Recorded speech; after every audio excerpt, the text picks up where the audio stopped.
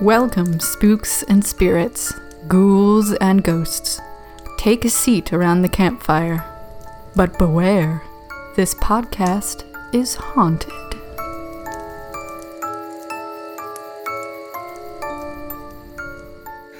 That's our rhythm. That's what we need. Get that energy up. Literally, we are on minute 9.5, and that is not uncommon for us. Cutting all of it. Boom. Welcome to the show. We're doing this finally. Ready? Okay. Give me a T. Give me a P. Give me an I. You're alone on Give this. me an A. I'm not giving you. What? This podcast is haunted. Oh, welcome everyone to the show. Do not we are use picking that one. That one is the show. That is the worst. Why do I let you do this to me? I edit the show. No. Okay, hang on. Okay. You edit the show season 1 and season 4. That's true. That's true. You were gone. But this episode. Yeah.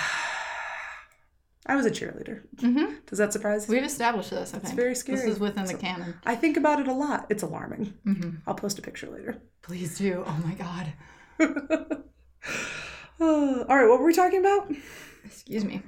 So this week we had a very difficult time deciding what to do because we're both lazy as fuck. Are we lazy or are we depressed with executive function? Oh, that might be it. I think we have executive dysfunction. You can't find a job. My job isn't in our fields. Yeah, you're dealing with a new job. I'm dealing with not having a job and also having a house. And so we were both like, what do you want to do? I don't know. What do you want to do? I don't know. Like and then ping pong back and forth until my sister came and saved the freaking day. She was like, hey, here's some research and a subject. I'll see you guys in 2 weeks. Yeah, she was like, literally, she called me on the phone. She's like, oh, have you done Memphis yet? And I was like, I don't think we have. She said, okay, cool. And then she just sent me 3 links. Guys, feel free to do that for us anytime. Honestly, yeah, we might hate you for it in the moment and be like, I can do it, but then we'll definitely use it. We were definitely like, Laura. I don't need this. We're gonna be fine, Laura. And then Saturday, Friday, Sunday, we're like, fuck it, let's do it. I don't care. It's not even that we don't care. It's that we literally are out of ideas. Like, my poor brain is lightly smoking all the time. Mm-hmm. And I can't do. Mm-hmm. I'm sorry. Mm-hmm. So however, I can't say that we're just half-assing it. No. I did put some effort into it. I full-assed this one once I was prompted. Right. Once we just, I don't know, can somebody be our director? 1,000,000 people just raise their, no. 100 people just raise their hand. You know who really wants to do it is Dan. But I feel like I can't listen to him. Yeah, that might be bad for a relationship. Well, just as soon as he gives me an order, I'm like a petulant child. Yeah, I don't want to do it. Exactly. That's exactly why I was like, I'm not doing Memphis. Okay, yes, I am.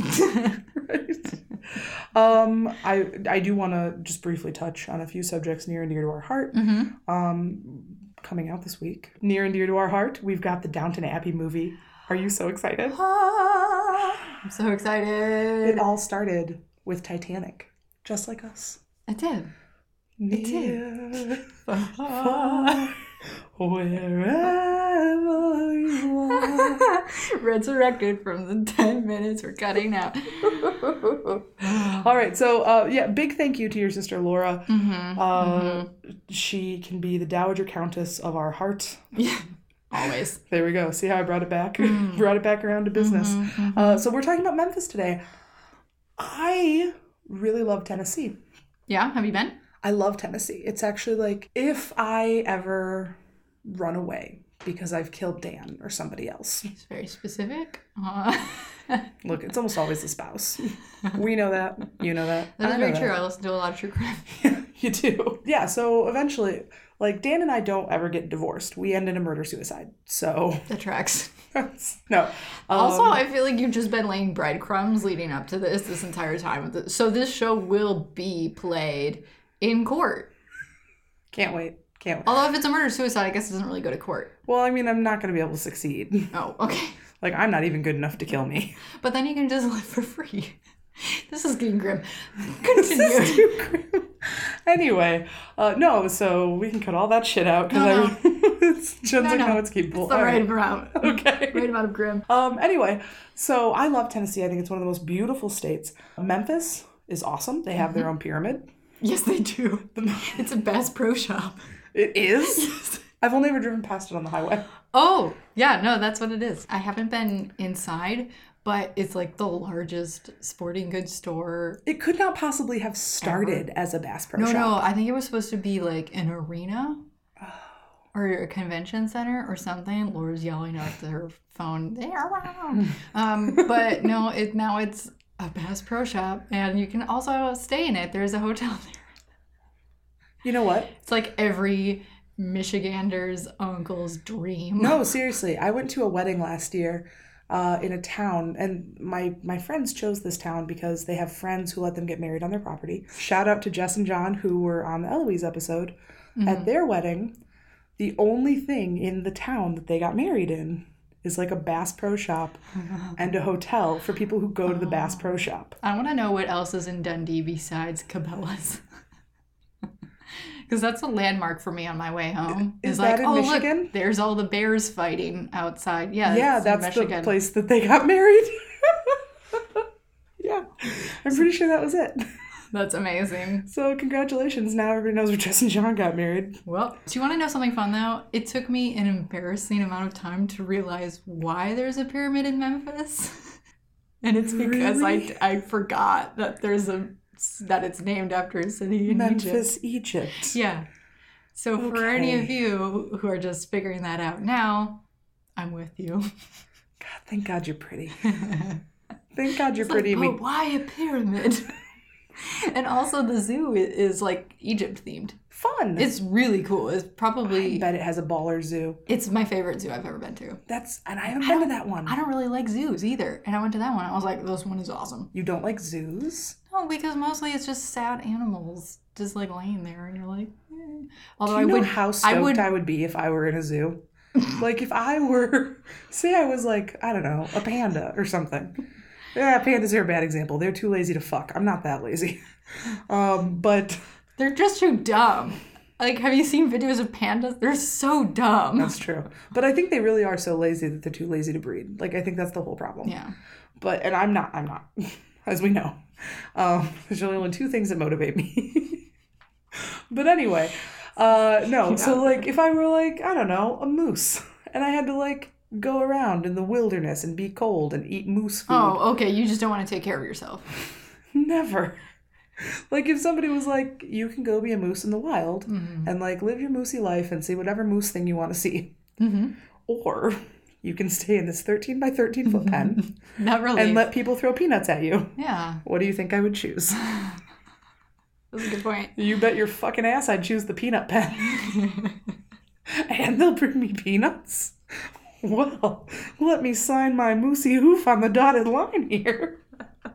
I want to be a critter in a zoo so bad. Oh my God. Especially if every so often you could get caught like masturbating at some kid's birthday party. It's like cute. Yeah, like, oh, here's little Tracy's 9th birthday party. Oh, look at the monkey in the background. You know that monkey's me. Just enjoy, Tracy. Happy birthday. Oh my God. All right, are we going to talk about Memphis or are we going to talk about masturbating monkeys? God. I'm disgusting. Somebody should do something about me. So, Memphis. Do you know where it is? Yes, I've been there twice. Well, good. All right. It's actually the largest city on the Mississippi, one of the most important ports in our country. I know. It's in the very southwest corner of Tennessee, on the Mississippi River. The first European explorer to go across that land was none other than Hernando de Soto. Oh. Hernando de Soto in 1541. Fortunately. You did a little Spanish flamenco move. I know. And I loved it, and I just want everyone else to know about it. I shook my titties at you. So they actually have tracked Hernando de Soto and his trail of conquistadors through... Insert middle finger. Right, yeah. I have to, like, interpret all of your physical moves right now. Yeah, sometimes I find myself nodding at the microphone, too, and, like, that's no good. Anyway, Hernando de Soto was a piece of shit. Yeah. Of course he was. Of course he was. All the conquistadors were pretty much. Yeah, he really, he destroyed the Incan Empire almost single-handedly. Like, he's the conquistador of Peru. Thanks for that, motherfucker. Fuck those guys. He was born in the year 1500, died in 1542, which means that Tennessee almost killed him.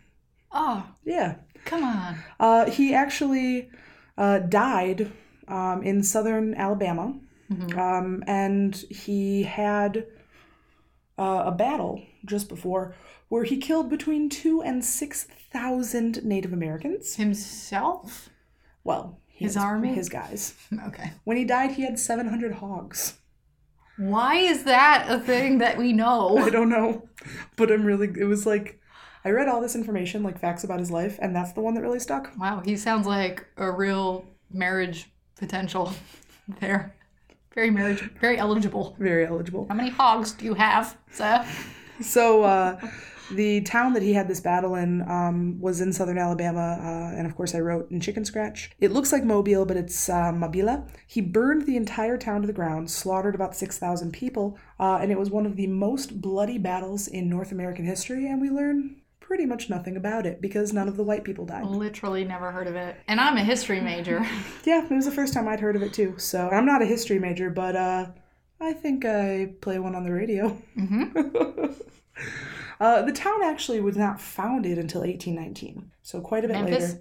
Memphis. Okay. It was founded by 3 people. You'll recognize one of these names. Okay. John Overton. Nope. John Overton was a slaver, and he used his aptitude for selling humans. For owning people, yeah. For buying and selling people. What's the word I want? Fuck it. He used his aptitude for selling fucking human beings to become one of the wealthiest people in Tennessee. They were joined by a man named James Winchester. Could not discover if they are related to the Winchesters, but Winchester, Tennessee is named for him. James Winchester also has a little bit of Michigan history. He was present at the River Raisin Massacre. Another thing I've never heard of. I'm here to help. Cool. It was part of the War of 1812. He got really soundly beaten by the Native Americans and the British in Monroe, Michigan, which is on the River Raisin, I guess.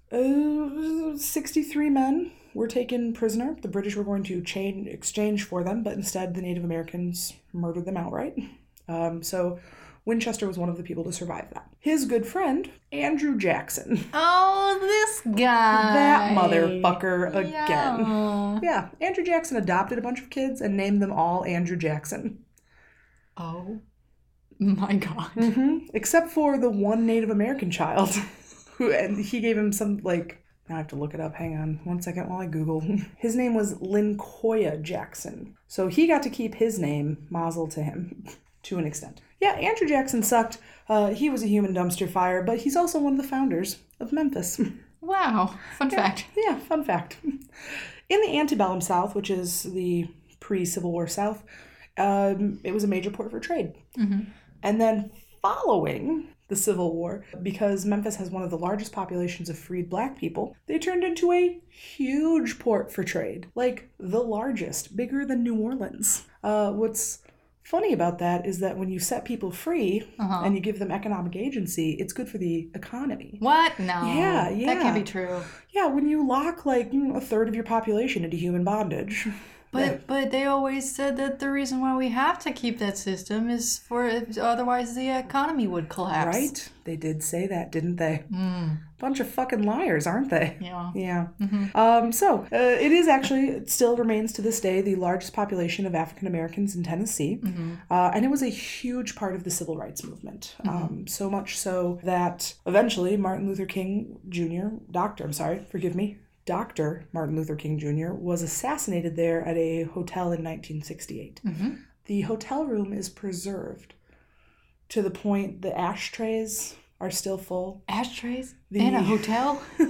The cigarettes are still there. The sheets have never been changed out since 1968. Wow. They preserve everything of his last day. Amazing. It is kind of. They also have given it's in partial relationship to a Smithsonian museum. The National Civil Rights Museum is present there. Cool. I know, that is cool. I have seen it from afar. Very and nice. should probably go. Yeah, we all should.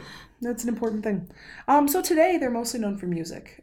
Memphis blues is a big damn deal. They are known for their blues clubs, especially along Beale Street. Oh my God. Can I just tell you Yes, about please. Beale Street? Okay, so I've been there once, so I'm an expert. But it is like the best place you could be at night. It's It's like at night they shut down the street. Actually, I don't know if cars can ever. I don't. It's whatever. You can. They shut down the street so you can walk. Like it's just like a big old block party, and then all the bars have like these big open like window fronts where they just open it and you can just hear like blues coming out. And they always have like all these open mics and all these live performances. And there is also drive-through windows, like walk-through windows, where you can go and you can get alcohol in an open container. You can just walk around the street from club to club to club, just sipping on your fruity drink. Sounds and a lot like New Orleans. It's like adult Disneyland. That sounds amazing. We Yes. should go there immediately. Yeah. Plus, they also have Memphis barbecue. Yeah. Yeah. Yeah. I was talking to Laura on the phone about this because, spoiler alert, mine will be somewhat food related, but Memphis has the best food. It's true. It's so good. Everyone go there and eat their barbecue. Laura had barbecue at her wedding, and it was the best meal. It's delightful. ever. I absolutely have no trouble believing that. So these blues clubs on Beale Streets developed their own particular flavor of blues. Memphis blues is what they're called. And it's actually kind of an emotional state sometimes. Oh, I've got the Memphis blues, right? Kind of that southern, slow. Some of their most famous artists, Memphis Minnie. Never heard of this one. That's okay. But, okay. I took an history of American music class, and we covered her. B.B. King, Okay. Yeah. Howlin' Wolf. I have heard of. Of course you have. Yes. Yeah. Okay. Their most famous song, though, is from a person named W.C. Handy. He wrote, this was kind of pre-radio, he wrote a song, the Memphis Blues. I'm going to play a little sketch for you right here. All right. 1919, can you tell?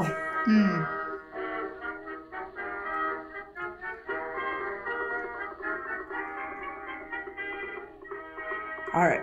We can only play a couple seconds. Otherwise, we'll be sued by, what's his name? W.C. Handy. Yes. From beyond the grave. Anyway, yeah, so it just sort of, it became an iconic song, and this was pre-radio, so for something to go viral before radio, It's amazing. yeah, pretty impressive. And again, the barbecue. Oh my God, the barbecue. They actually do have the World Championship Barbecue Cooking Competition in Memphis every year. Oh my God, It brings it's so over good. 10,000 people. Oh. Nope, 100,000 people. All the ribs, all the mac and cheese. Can I tell you something really upsetting about my marriage? What? My husband doesn't like ribs. David doesn't either. We should divorce them. Yes. Well, you're not married. You'll have to marry him and then divorce him. Yeah, but we should just get together and have ribs on our own and not invite them. Yep. I can make them in my Instant Pot and then broil them in the oven. Yeah. Yeah. All right, so a couple paper pages here. All right, so I can't talk about Memphis without talking about Elvis. I have to because I love him and he's weird. Yes. Obviously, the most famous place to go in Memphis, Graceland. Which I haven't been. But next time. Yeah. Another place. We should on the probably go list. visit your sister and then get very, very drunk and go to Graceland. Oh my God. Yeah. So it was actually built, the house, in 1939. This is just a quick rehash. I know we've talked about Graceland before. Purchased by Elvis for $102,000 in 1957. He would eventually die there. Or did he? Or I think I made the same exact joke last time. You might have. Anyway, it was originally at 1034 Audubon Way, but today is at 3764 Elvis Presley Boulevard. Yes. Right? That's how you know you made it, when they name your street after you. So Elvis died August of 1977, but Graceland has had alleged sightings of him ever since it became a public house in 1982. Visitors and workers do claim to see him around the property, and it's the second most visited house in America after The White House? the White House. That's correct. Yes. So, speaking of famous houses in Memphis, I have to talk about one of their historic sites, the Victorian Village. Yes. The Victorian Village. The Victorian Village is kind of like Grand Rapids, Heritage Hill. Heritage Hill is a place in Grand Rapids that has all of these incredibly beautiful houses. Oh, so pretty. Some of them are, I think it's fair to say they're worth a couple million. Probably. Yeah, and a lot of them are fixed up really nice, and you can go on tours. They do, yeah. They do tours every spring of Heritage Hill. You guys should definitely check it out. We're not talking about this. We're talking about Memphis. Fuck Heritage Hill. We're here to talk about the Victorian Village. So it's on the National Register of Historic Places. When fortunes were being made after the Civil War, some of the first millionaires were well placed in Memphis. Between 1846 and 1890, these newly moneyed and further moneyed, I mean, some of these people, bought and traded in humans beings. Humans being. It's like the cul-de-sac. Cul-de-sac. Hang on, we're going to take that again. Attorneys General. Why can't I ever talk when I Humans need to talk? being. I like it. So these guys were buying and trading in human beings, and they continued to make their fortune in other ways. So they built these large Victorian mansions at what was then the edge of the city. Now it's like practically downtown. And a lot of them, after the 1930s, didn't have a way to continue on as private homes. So they are largely owned by the city, deeded to the city in the 30s, by and large. And some of them have been turned into museums. One of those museums is also the Woodruff Fontaine House. Doesn't that sound great? Welcome to the Woodruff Fontaine House. Welcome to the Woodruff. No, I can't. Like, Woodruff? Woodruff. Welcome to the Woodruff Fontaine. Like if a tree had dandruff, it'd be Woodruff. Woodruff. That was a terrible joke. Yeah. Take myself out to the woodshed. The Woodruff shed. Okay. Anyway, this is a public museum now. It's popular also as a wedding venue. And well, at least it's not a plantation. You are right. Wasn't built until 1871, so there we good go. catch. The address is 680 Adams Street, if ever you're interested. And the hours are Wednesday through Sunday, 12 to 4. That's It's right, they do $15 tours. admission. They do, and apparently the tour is pretty dope. So there you go. The original owner and builder was Amos Woodruff. Super great name. Amos. And you have to say it all Southern. Hang on. Amos Woodruff. Right? Did I do it? Yes. Good. It's more of like a Georgia. All I have is Deep South. I don't have Middle South. I can't do Middle South. I don't know what the difference between different. It gets higher the farther you go north. Oh. So like a West Virginia one's right up here, and then like Georgia. That's the one I always think of. Yeah. I think that's what we were doing. Woodruff Fontaine. I think that's about right. Fuck us, right? Yep. If we're insulting your heritage. We're a bunch of Yankees. So. That's right, we fucking are. I'm proud to be a Yankee. Yeah. So Woodruff, he was a carriage maker. That's how he made his initial fortune, but he was also an entrepreneur and a politician. Because, once you have money, you have to keep that money going by stealing it from other people in politics. Yes. Yeah. Sorry, I've been real cynical this 7-year election cycle. So the second owner is Nolan Fontaine, and he was part of the Memphis Cotton Exchange. So that's how he made his money. So Amos Woodruff had the house designed by the firm Jones and Baldwin. Jonas Brothers. The Jonas. He is.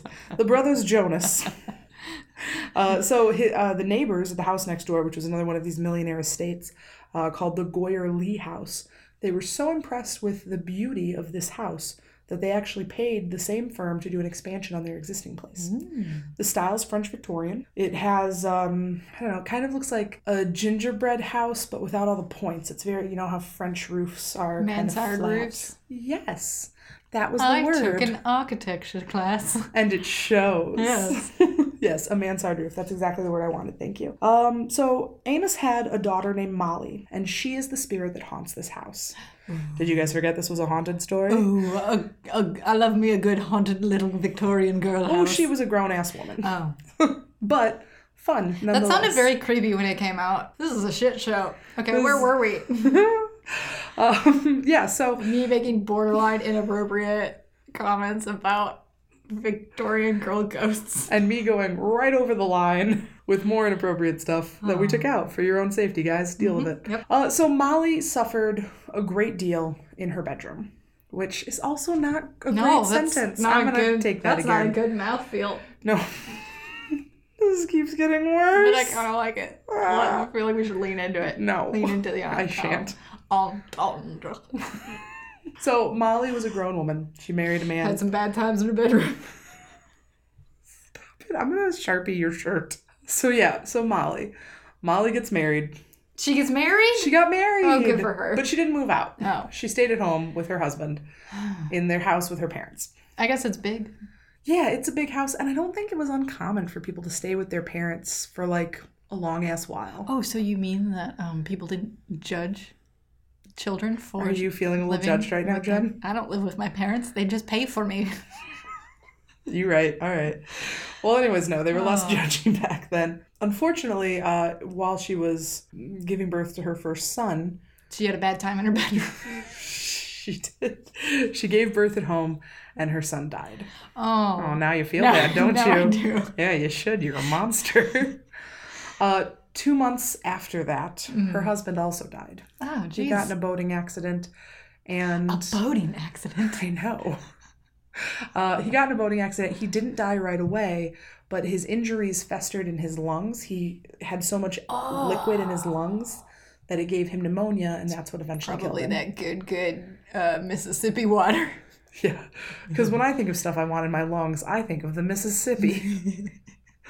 Anyway, so long story short, Molly is the ghost that they see around this house. But she's not the one who's dead yet. When did she die? She gave birth to her kid in like 1878. I know. She died.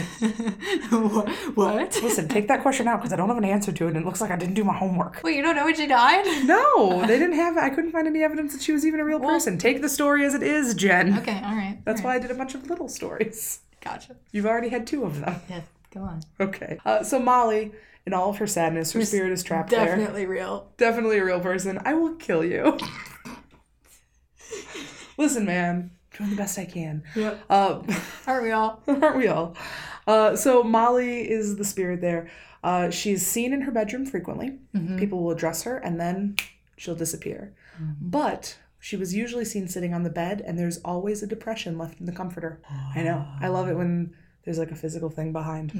People also apparently smell her perfume throughout the house. So it's a very small haunting, but it is relevant, and it's something that a lot of people have experienced. Now, let's leave the almost downtown and go directly to the downtown. Hell yeah. Hell yes! Party time. We gotta talk about my favorite thing in a town, an old theater. Ah. And of course, like almost every theater of this age, it's called the Orpheum. Yeah, why is that? Because Orpheum is the god of dreams. Oh. Orpheus is the Yeah. god of dreams, or something like that. Yeah. Orpheus, dreams, you know. I'm trying so hard not to sing Hades Town at you guys right now. Orpheus, my heart is yours. Yes, I did. I'm always going to fail every time. Anyway, this is actually a really sad story, but it is quite brief. I, again, could not find a whole lot of fleshy details. Can I tell you something that I cannot physically keep in anymore? You've never heard Hades Town? Well, no, I've heard of it. I've never listened to the soundtrack. But when you said Orpheus, like, oh, you know, from theater. And I was like, oh, yeah, you know, from that famous play. And then I was like, what am I thinking of? Symphony, what am I thinking of? And then I shit you not, my first thought was Orpheus in the outfield. Like Angels in the Outfield? The 1992 family smash hit starring Danny Glover and a very young Joseph Gordon-Levitt? I know now that it's Orpheus in the underworld is... It is, Yeah. yes. Yep. But no, in the outfield. Not what I thought of first. I desperately want there to be a baseball team called the Orpheus now. The Orpheums. Orpheus in the outfield. And just Joseph Gordon-Levitt flapping his little baby arms. Flapping his little baby arms so his dad comes home. Yeah. Also watched that movie, Angels in the Outfield, a couple of years ago. And you know who makes a surprise appearance? All right. Oh. That There's guy's a in it. lot of all rights. That's, yeah.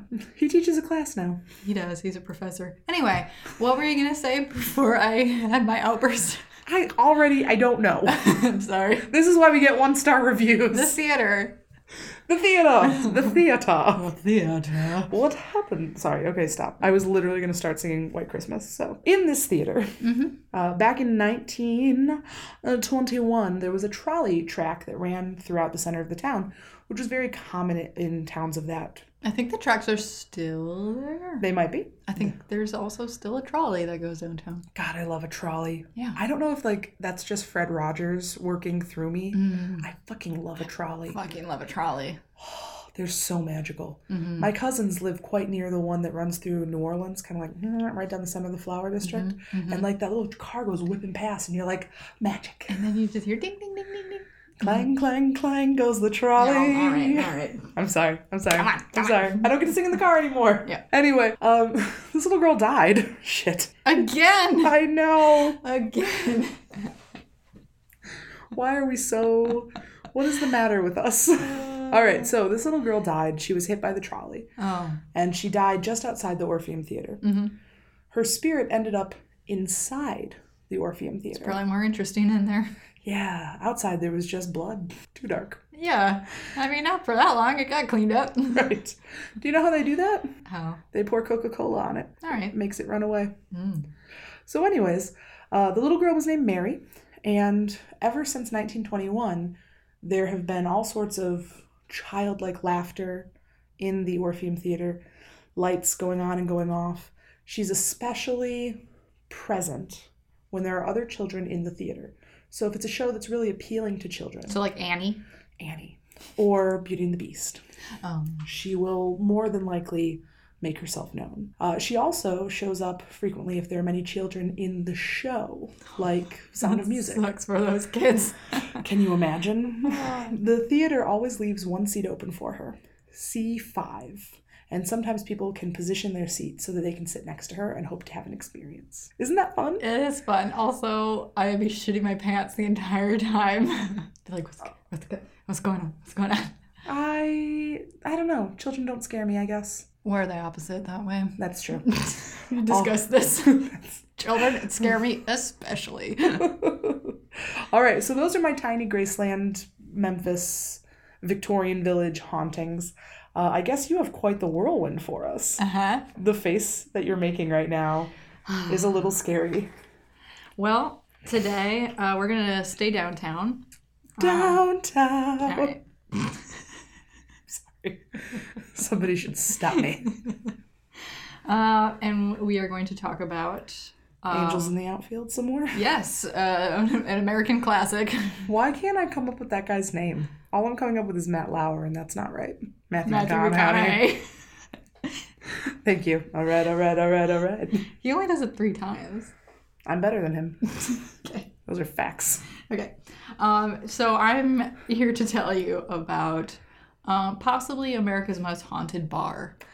I love a haunted bar. Wait, unless they're breaking bottles of tequila. No. They don't break the alcohol? No tequila has been harmed in the making of this story. Yes. Wonderful. Well, tequila's very important. I don't know if I can say that for its entire history, but at least not anymore. It's not like something that it's known for. So anyway, this bar is located on 531 South Main Street in Memphis. Oh, it's 3 blocks away from the Orpheum. 3 blocks away from the Orpheum, about a block away from where Laura got married. Fun. And it's also a couple blocks away from the Lorraine Hotel.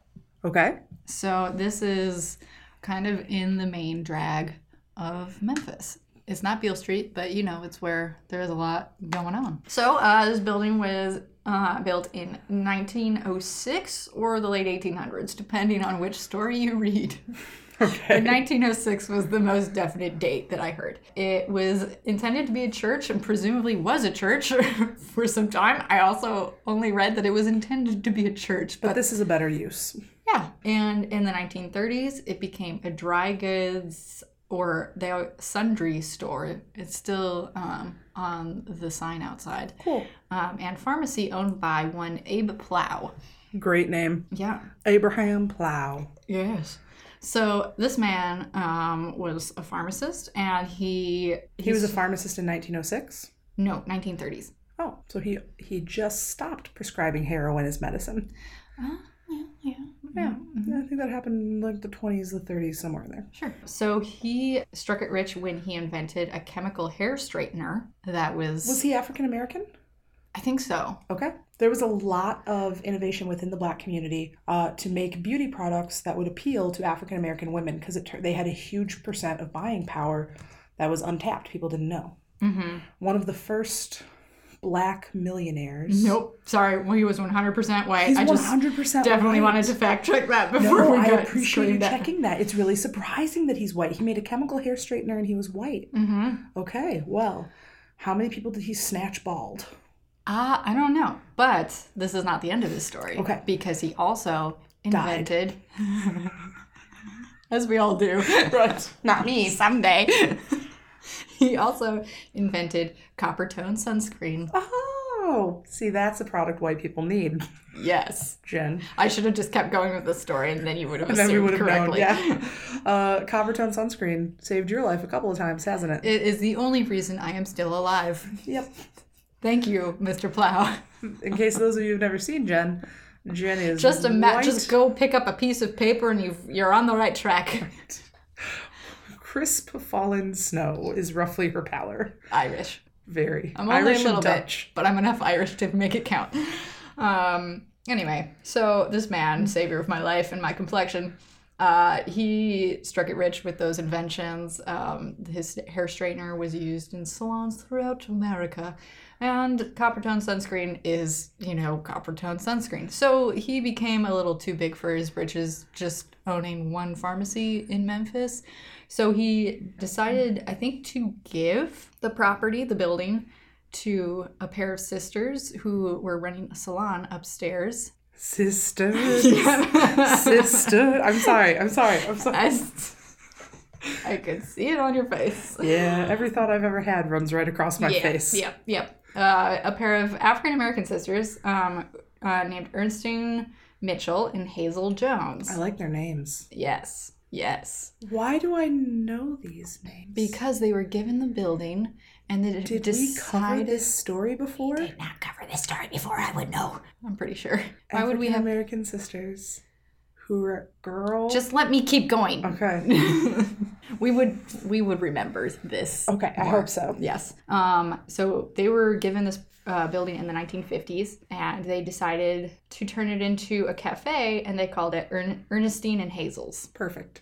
And it is still called Ernestine and Hazel's today. Adorable. So you can go ahead and find it. I was trying to be all like, what is it? But I will probably put it in the description, so it's like fucking whatever. I don't know. Ernestine, you all know what I'm talking Hazel's. about. Yeah. So they decided to turn it into a cafe because Ernestine's husband, a street promoter named Sunbeam. Cool. I like that name. Yeah. It'd be weird on, like, I don't know, kids today, but I like it back then. Oh, yeah. Today would be... Sunbeam has never seen a vaccination in his life. Yeah. Sunbeam is 6 and already has an oil roller. Sunbeam is too whimsical for Montessori. That's really funny because I've taught Montessori and there ain't no such thing. Also, I like that as a standard. Too whimsical for Montessori. Like, what a great side bash. Wow, that is some side eye. Yeah. But this Sunbeam was a little cooler. He... Did you hear what you did there? Yeah, I get it now. Did you do it on purpose? No. I love it. All right, stay with me. I'm sorry. Everything's terrible. He decided to open a music club nearby called Club Paradise. Good name. Yeah. Especially for a guy named Sunbeam. Yeah. And he seemed to be pretty successful because he hosted legends such as B.B. King. Awesome. Tina Turner. Aretha Franklin. Oh, so this is like more modern. You said it was the 1950s. Starting around the 1950s. Yeah. Motown. Amazing. Ray Charles. Bo Diddley. Sam Cooke. Chuck Berry. And Jackie Wilson. Sam Cooke from Right Now? No. Okay. Presumably some other. Yeah, I think I know. I actually probably have a Sam Cooke song on my phone. Yeah, I don't know who this is, but you know what? That's He's cool. famous. So for 20 years, starting around in the 50s, performers at Club Paradise would end the night. They would perform at Club Paradise, and then they would walk over to Ernestine and Hazel's, where they would eat food, tell stories, and hang out. That sounds amazing. Yeah. Like, imagine, like, watching B.B. King. Yeah. And then going and have, like, a rib sandwich with him. Yeah. Yeah, That this would is, be like, the after party. So, like, you go, and there's, I shit you not, one of the stories is, oh, do you want to go see the room where Ray Charles did heroin? Yes, I do! Yeah, you can't go there, and you could see it. Do they have, like, little needle and tray and spoon, or, like... I don't know. They might. Well, they probably don't. It does still look pretty much the same, especially the upstairs is basically preserved exactly as it was. So I told you it was a salon that the sisters ran. Mm-hmm. They turned it into, there's actually a second bar upstairs now. Fun. I don't know when This is exactly the kind of salon I want to go to, where Yes. it's secretly 2 different bars. Yes. And you can see where Ray Charles Yes. did heroin. Also, there's rooms upstairs, And you can stay there? and you can stay there. Shut up. Not anymore. Oh. You'll understand why in a second. Okay. So it was also near the train station. So it was like originally supposed to be like, you know, a hotel that you could stay at when you're, you know, gonna catch a train or if you just got off a train. And they realized that you can make more money when you rent rooms by the hour. Yeah, you than can. by the night. 'Twas a brothel, eh? Was a brothel. I do love a brothel. Yes. So it quickly turned into one of the most hoppin' brothels in Memphis. Hopping. Hoppin'. Lovely. A lot of hoppin'. So not only would these stars go from performing at Club Paradise and then go to the after party to hang out, do drugs, and share stories and drink alcohol, but they'd also find their way upstairs. You know, they got An the enterprising appetites. lady of the night.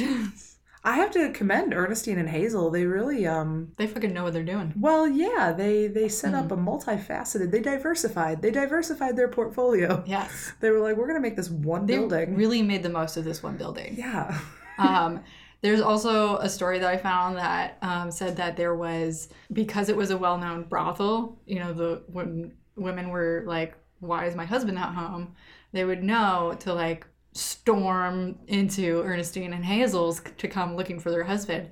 And so Ernestine installed like a buzzer like in the bar where they could just push it and be like, "Morning, everyone get out." Your wives are here. Your or wives are possibly the cops. Yeah. You know, presumably. You don't Yeah. want to be like balls deep in somebody.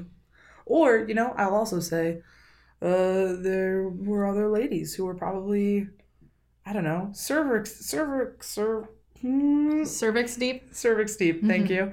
It's like I can't talk today. Yeah, so we'll presume that this is equal opportunity fucking. Yep. Yep. And anyway, there's like a side door, a side escape route. So like the silent alarm goes off and everybody like suddenly is just like tromping out with doing their fly up. Yeah, Not basically. suspicious at all. No. So this continued, like I said, for about 20 years. By the 1970s, most of downtown Memphis was essentially boarded up. It was just not a great time in a lot of downtown cities' lives, really. Yeah. Like if you think of the 70s and basically any Well, just metropolitan how city. the economy got global in that time period. Yeah, the economy got fucked. And so people, and white flight was Certainly.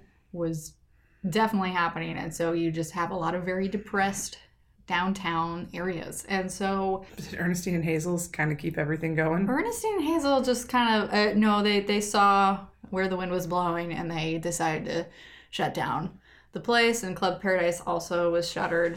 Apparently the brothel still continued. I think they still like owned the building, but they just weren't really running anything actively. Okay. So that just continued for a while. In comes one Russell George. I really wanted you to say Russell Crowe. Oh no. But anyway, all right, Russell George. That would have been an amazing turn. That would have been great. But this guy, I feel like, is even better. Literally the first sentence describing this man. Russell George didn't dance like a white boy. I can't wait. I can't wait. Tell me more. Apparently he had cool parents. And he grew up listening to blues and jazz, and he learned all the like specific dance moves that go along with all these like Motown. Is that the secret to songs. being cool? Do you have to have cool parents? Is it like genetic? I mean, I feel like that's definitely part of it. Like if you grow up listening to a certain kind of music and you're like, Yeah, I'm fucked. My parents are into singer-songwriters. I mean, my parents are into cool music, but then look at me, so that's not a given. It's true. You're not cool. It's not. Thank God. Thank God, or we wouldn't be able to be friends. Right. So I think the difference is he knows how to dance. And He didn't dance like a white boy. I just kind of wiggle. I demonstrated. Yep. I wasn't going to rat you out. No. That's why I'm a better friend than you. So he knew like the mashed potato and like all the things. He attended the Mid-South Coliseum to compete in the James Brown dance contest, judged by James Brown himself. Hot dog. He was the only white boy in the competition, Did he win? and he won. I'll be goddamned. And he was 10 years old. No. Yes. Oh, that actually tells me some things about his parents that, like, they maybe were not very good parents. Oh, I don't know. I just, a tiny 10-year-old white boy doing that and also, like, knowing, like, the Dirty Dancing moves of, well, I guess it's the 70s, though, right? I don't know. It doesn't give a date for this, Okay. but we can kind of, like, 60s, do the math. 70s, kind of, like, nightlife sort of stuff. I don't know. Maybe this guy didn't have a great home life. And maybe I'm just speculating like an asshole. There's, like, literally nothing written about his parents that I could find except for their taste in music. So, all right. Very good. He turned out okay. Good for him. Except at the age of 15, he opened his first bar, an illegal bar run out of an apartment that he called Jefferson in the Rear. No. No. Yeah. Why? The jokes write themselves. Right. Yeah. I think that's what his point was. Oh, no. I won't make them. I'm better than this. You are. Keep going. I kind of want to just watch you squirm. No. I will not squirm. So, Jefferson in the Rear. He knew. In his 20s, he helped to open Murphy's Oyster Bar, which I think is still open in Memphis, and I think I've seen it. I could be making that up. Anyway, eventually he became the band manager and dancer for the R&B band, the Memphis Icebreakers. Fun. Yes. And it was during this time, in 1992, that a nightclub owner and friend of his drove him by Ernestine and Hazel's and proposed that he turn it into a bar. Okay. Yeah. And that's where we're headed. So our friend Russell George, he saw the potential and he decided, yeah, I will buy this building and fix it up and turn it into a bar.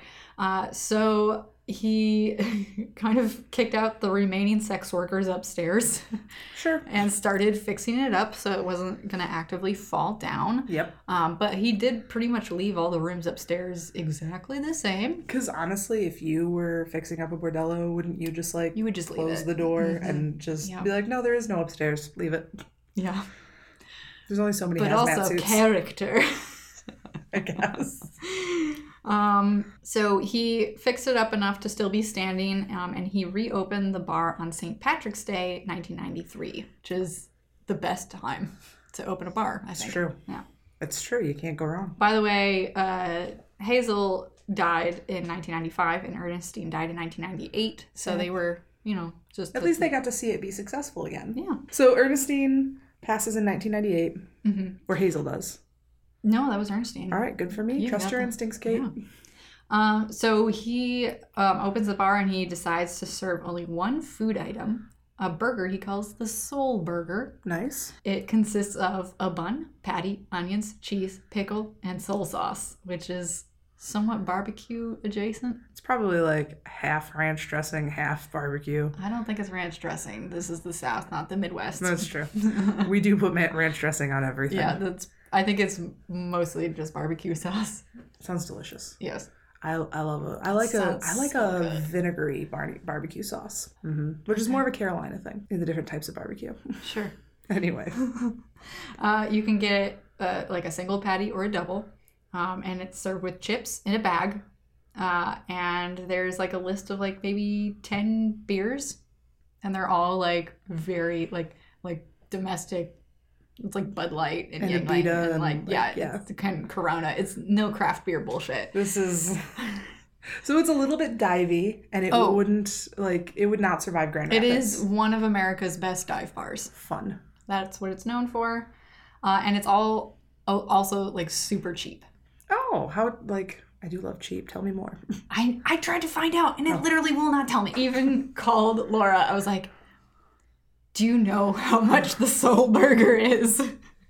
Go find out, Laura. Go get your ass in there and eat something and come back. Well, I'm going there for Thanksgiving probably, and I have told Laura that we are definitely going here, so I will report back, and I cannot wait to have that burger because it sounds so good. It does. And she said that they also kind of like fried the onions a little bit, so they're like a little juicy. Oh. All right. Yep. So this podcast is hungry. This podcast is haunted. But this podcast is hungry. Did you eat? I didn't feed you tonight, so I feel guilty. No, I did eat. Okay, good. That's the irony. That's the secret. I'm always hungry. So that is the menu. I'm very hungry and I want a burger. So we're now in the late 90s to 2000. Also known as the greatest time to be The alive. greatest decade. Only 90s kids will remember. Now that we've been insufferable millennials, elder millennials. Elder millennials. Elder. A woman named Karen Brownlee was working at a meat market where she was a butcher, and she was the one selling meat to Russell George for his burgers. He, got to know her and said, hey, if you ever want a job, come by the bar and I'll give you a job at the bar. And she thought about it and she took him up on the offer and started working there in 2001 and has been there ever since and is now one of the managers. Cool. Moving on up. That's all you need to know. I'm just kidding. Great story. See you next week, guys. Cool. So she has been there for almost a decade. So she has gotten to know the place very well. And she has some stories. Do tell. Yes. And she even published her own essay on Vice about her experiences. I love Vice. I think Vice is still fun, but also has some integrity. Yeah, borderline. This particular essay should have been copy edited, but What can you do? what can you do? The stories were still there. By the way, A lot of people will tell us that this podcast should be copy edited. Yeah, but you know what? We're not. Actually, guys, you know what's funny? We do edit this. We do edit it. You should hear what doesn't make it. Oh, it was 10 minutes. That shall never be heard from again. By the way, my sources for this whole story come from Karen's essay called What It's Like to Work at the Most Haunted Bar in America and Vice. Also from an article by Kevin Alexander called The Long Twisted History of Ernestine and Hazel's America's Greatest Burger Dive Bar. From that's published on Thrillist. And then they're also from the Ernestine and Hazel's official website. Thank you for bringing that up. My sources were Wikipedia, as per always, and also a listicle that your sister sent us, and I'm just going to keep going up until I find it. StyleBlueprint.com, 9 haunted Memphis landmarks. Thank you. Boom. Cited in the middle of the show. I am personally amazed. I did not visit Wikipedia once for the reporting of this story. I'm very proud of you. I know. I'm proud of me too. Mazel. Thank you. I can't say that. That's fine. Yeah, We've all Wikipedia been has there. its place in the world. Wikipedia is very useful, and we all rely on it. And you're And this dumb is a and elitist if you podcast think that we that do for free. That is Yeah. not, my doctorate dissertation. Yeah. So there. Yeah. Yeah, people who hate on Wikipedia are kind of elitist. Get it together, people. Yeah. Anyway, so some of the things that Karen has experienced throughout her time working at Ernestine and Hazel's. Can't wait. Hearing the piano playing upstairs when no one is there. Awesome. And this, a lot of people experience this too, but specifically she wrote this all in her essay. Hearing people wandering around and talking upstairs when no one else is there. She says, quote, "You can't take a picture up here without getting an orb in it." Which, take that as you will. Also, maybe it's just real dusty. Yeah. She's pretty sure all the spirits are women. She heard through the grapevine that some of the sex workers might have been killed upstairs. There's one story about one woman either falling, jumping, or being pushed out of a window on the second story. All too common a story. Yeah. All too common. Sex work is work. So she doesn't feel, very negative there because she's been there so long. She says, quote, "I feel like whatever's in here will take care of me because I've been here so long. I respect the place." And so one of the spirits she believes is taking care of her is Ernestine herself. Lovely. Yeah. Actually, I'll skip ahead to read that one story. There's a lot of stories that she has. So this was very personal for her. She goes, and I'm just going to read it word for word. So this is me quoting. She says, "Like I said, I've been working here a long time. In 2007, my 24-year-old son got killed. I was at work and found out that he had gotten shot. To make a long story short, this was how I knew that Ernestine, I think it's Ernestine, was watching out for me. I think when I came back to work, I was sitting at the end of the bar by myself and I was crying. I said, God, please give me a sign that my kid's all right. It used to be when I got freaked out in here that I would just start talking to Ernestine. I know that sounds crazy, but sometimes you're in here by yourself and it can get a little creepy. I said, Ernestine, please give me a sign that my kid's all right. Out of nowhere, this little baby bird came walking up to me right over from one of the booths. I looked down and the little bird walked over to an iron gate where the door was open and it flew off. That was my sign that my kid was okay. When I started talking to Ernestine and the bird appeared and flew off, it was weird, man. And just then, this little lady came in that I'd never seen before in my life. She walked in and said, hey lady, are you okay?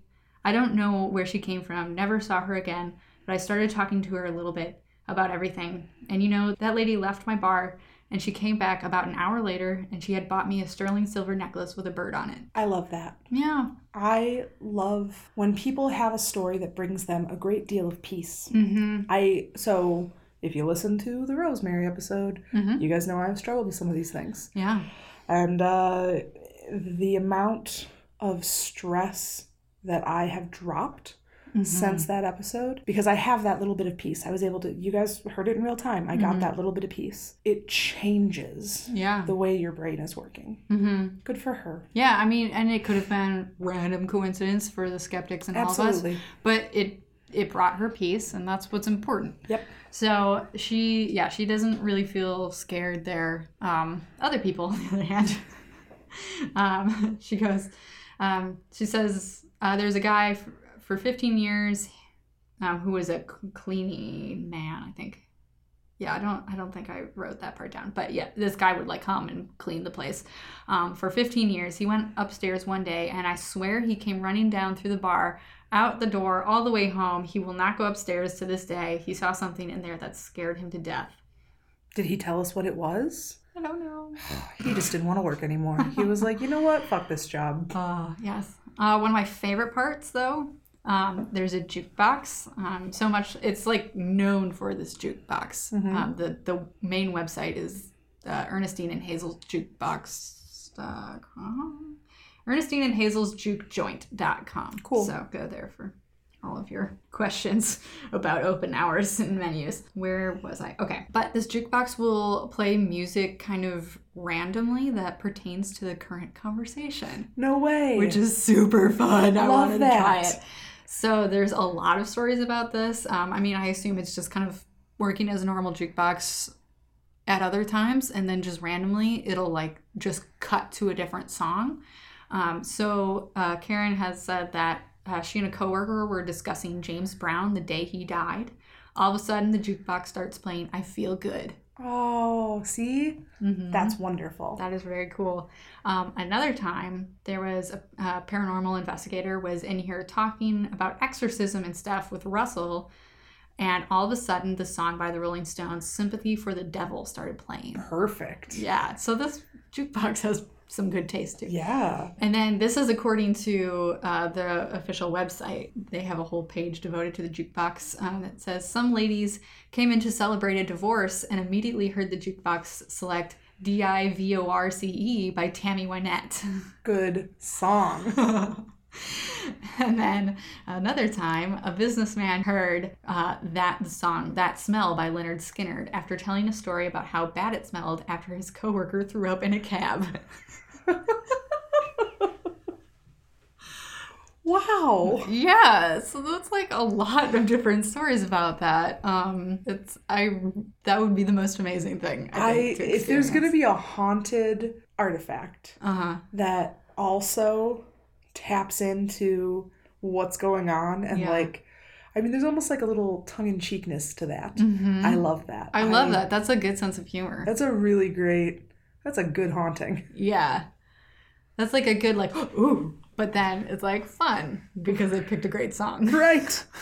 Like, all right, I do feel good. I do feel good. People have also reported feeling like being touched standing by the jukebox and also other places around the bar. I think Laura said that like one of her friends like felt either a chill or being touched. So it's like very common for people to feel that. Yeah. Another reason why I'm going there. You're always seeking. It's gonna be like, where's the chill? Somebody touch me. Touch me. Yeah. I mixed stories. That one guy who was there for 15 years might not have been the cleanup guy, because there's a quote that says, everyone used to think that the cleanup guy we had for years was crazy, because he would say that as soon as he'd walk into certain rooms, he would hear voices say, here he is again. Yeah, that's unsettling. Yeah. She's also said that sometimes you can see faces in the walls. The yellow wallpaper. Yeah. From what I can tell, from the pictures I've seen of this place, it's like the upstairs was painted like really bright blue, but it's got like plaster like work showing through where it's chipped off over the years. Okay. So I could see like seeing faces like in the plaster work or something. Yeah, that would be unsettling. And downstairs is just kind of like, it's a dive bar. Right. So there's just a lot going on. It probably looks like every dive bar ever. Yeah, it kind of does. And then there was, some people were sitting at the bar making fun of ghosts and talking trash about Ernestine and Hazel. All of a sudden, the lights started getting brighter, dimmer, until it was bright as sunshine in here. They freaked out and left. Those people sound like assholes. Yeah. How dare you? Good for you, Ernestine and Hazel. Yeah. And then one last story I found. Well, not last. I'm not done. There was just a break in my page. Another one of Karen's stories is one time we had a money bag go missing, couldn't find it, looked everywhere. Then one Friday, literally 5 years later, I was shooting pool with a coworker and it was dead as heck at the bar. I knocked the cue ball off the table and it rolled underneath a couch. We picked up the couch and underneath it laid a money bag with cobwebs and stuff all over it. The next Saturday, another coworker was shooting pool. Same thing happened. Knocked the cue ball off and it went under the couch. We picked up the couch and in the exact same spot was the money bag that had been missing for 5 years. That's wild. Yeah, so weird. So this story does take a bit of a sad turn. And for a content warning, it does mention suicide. So if you want to skip ahead about like a couple minutes, please do so. If you need help, if you need to take that moment of protection. Yeah. So Sunday, September 8th, 2013, I'm going to just read from this Thrillist article because it's written better than I will say it. Sunday, September 8th, 2013. After the bar shut down at 3 a.m., and the last musicians and jazz heads and beer drinkers and burger eaters and coworkers and friends made their way out of the bar, Russell George retired to his office upstairs and closed the maroon door. When a coworker opened it the next morning, he found George inside with a self-inflicted gunshot wound to the head. They'd said he'd quietly been battling cancer and depression and other things that started coming for a man when his life rounds a particular bend. They said he was the 13th person to die inside Ernestine and Hazel's. I hope he's the last. Yeah. Soul Burger creator Russell George, the white boy who didn't dance like a white boy, was dead at 62.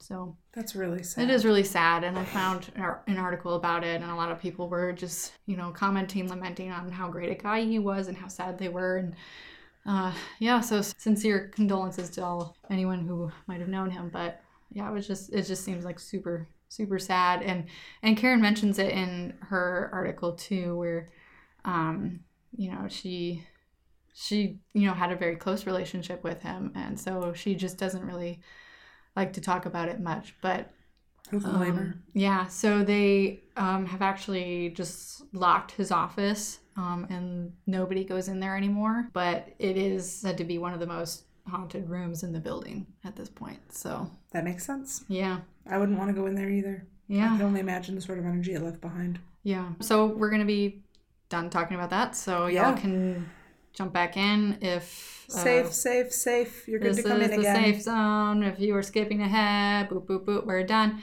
Okay, so on a completely different, well, not a completely different note, but on a more fun note, in this year, like just a couple months ago, there was a news report that they found bones in the walls. Are you sure that's fun?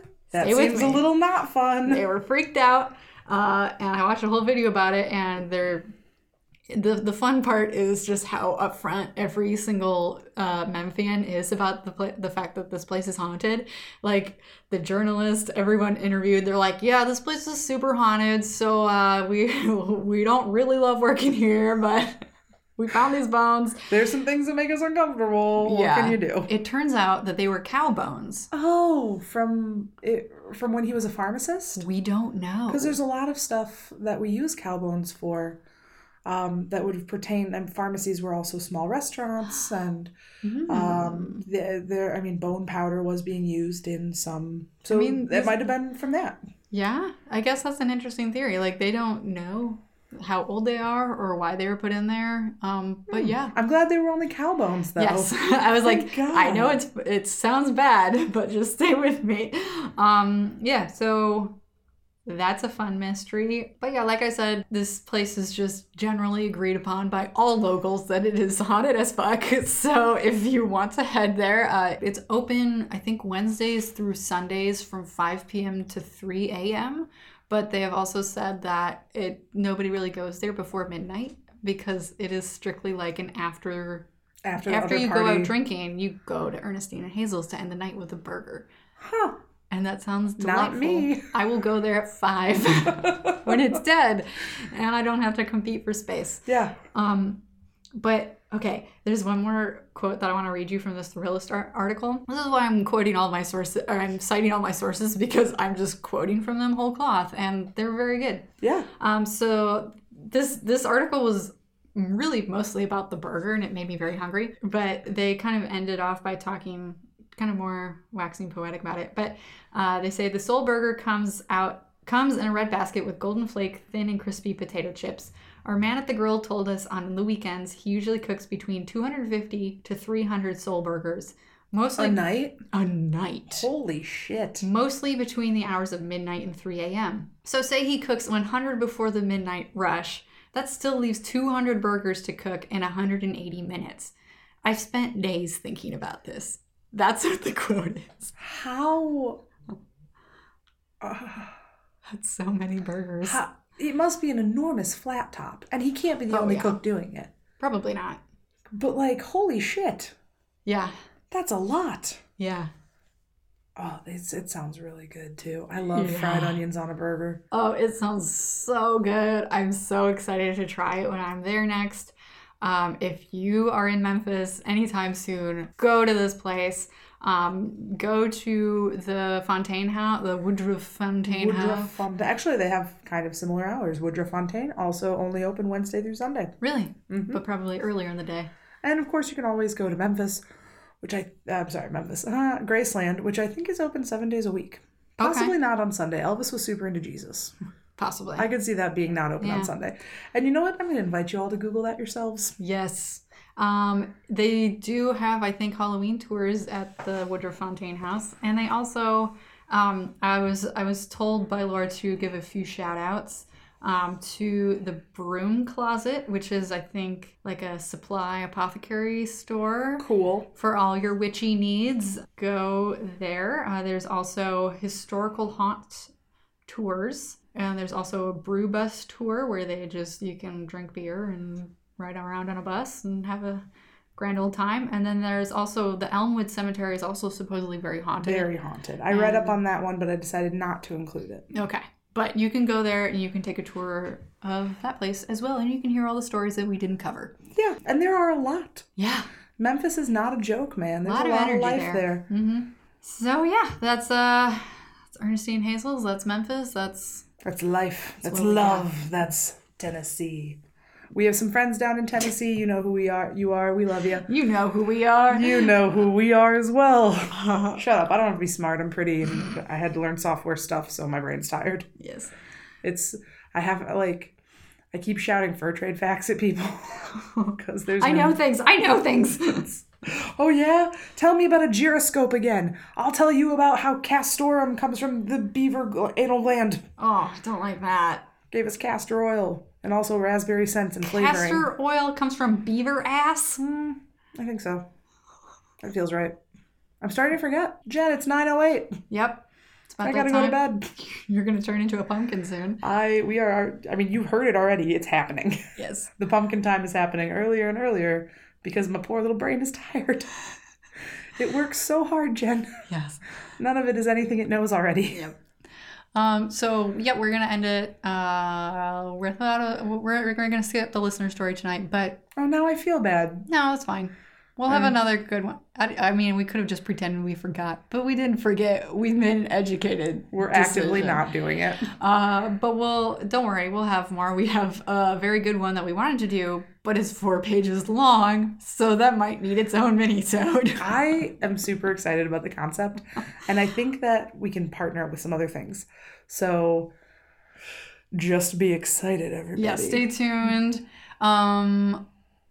Also stay tuned for I promise you we are really like working on rolling out merch and Patreon stuff. That's another reason we're skipping the listener story. We got to go have a business meeting. We need to go meet about it like business people. And I've already had 3 meetings today, and they were hard. I'm so sorry. So thank you all so much for listening. Seriously, guys, we very genuinely, love you. we do love you. Mm-hmm. Just in case you were ever like, do they care about us? They don't care about me. We do care. Fun we fact. care about you. I don't like that. Yes. Stop that. No, seriously. Everybody who listens, thank you guys so much. Love you. Cool. Follow us on social media. We're on Twitter and Instagram and Facebook. And if you want to know what those handles are, just look in the description because I write it in there every single time, and I never know if anyone reads it. So come hang out with us. Say hi. We have the happiest corner on the internet, so come join our Facebook group. It's the literal tits. Literal. Nothing bad about it. Mm-hmm. I'm so grateful. Okay, well, peace in your creases. Yeah. Good night. My ass hurts. Bye. That is so frequently how I end conversations too. I don't want to sit here anymore. Goodbye. My ass hurts. Goodbye. Okay. Stay spooky, motherfuckers. Stay spooky, motherfucker. My ass hurts. Bye.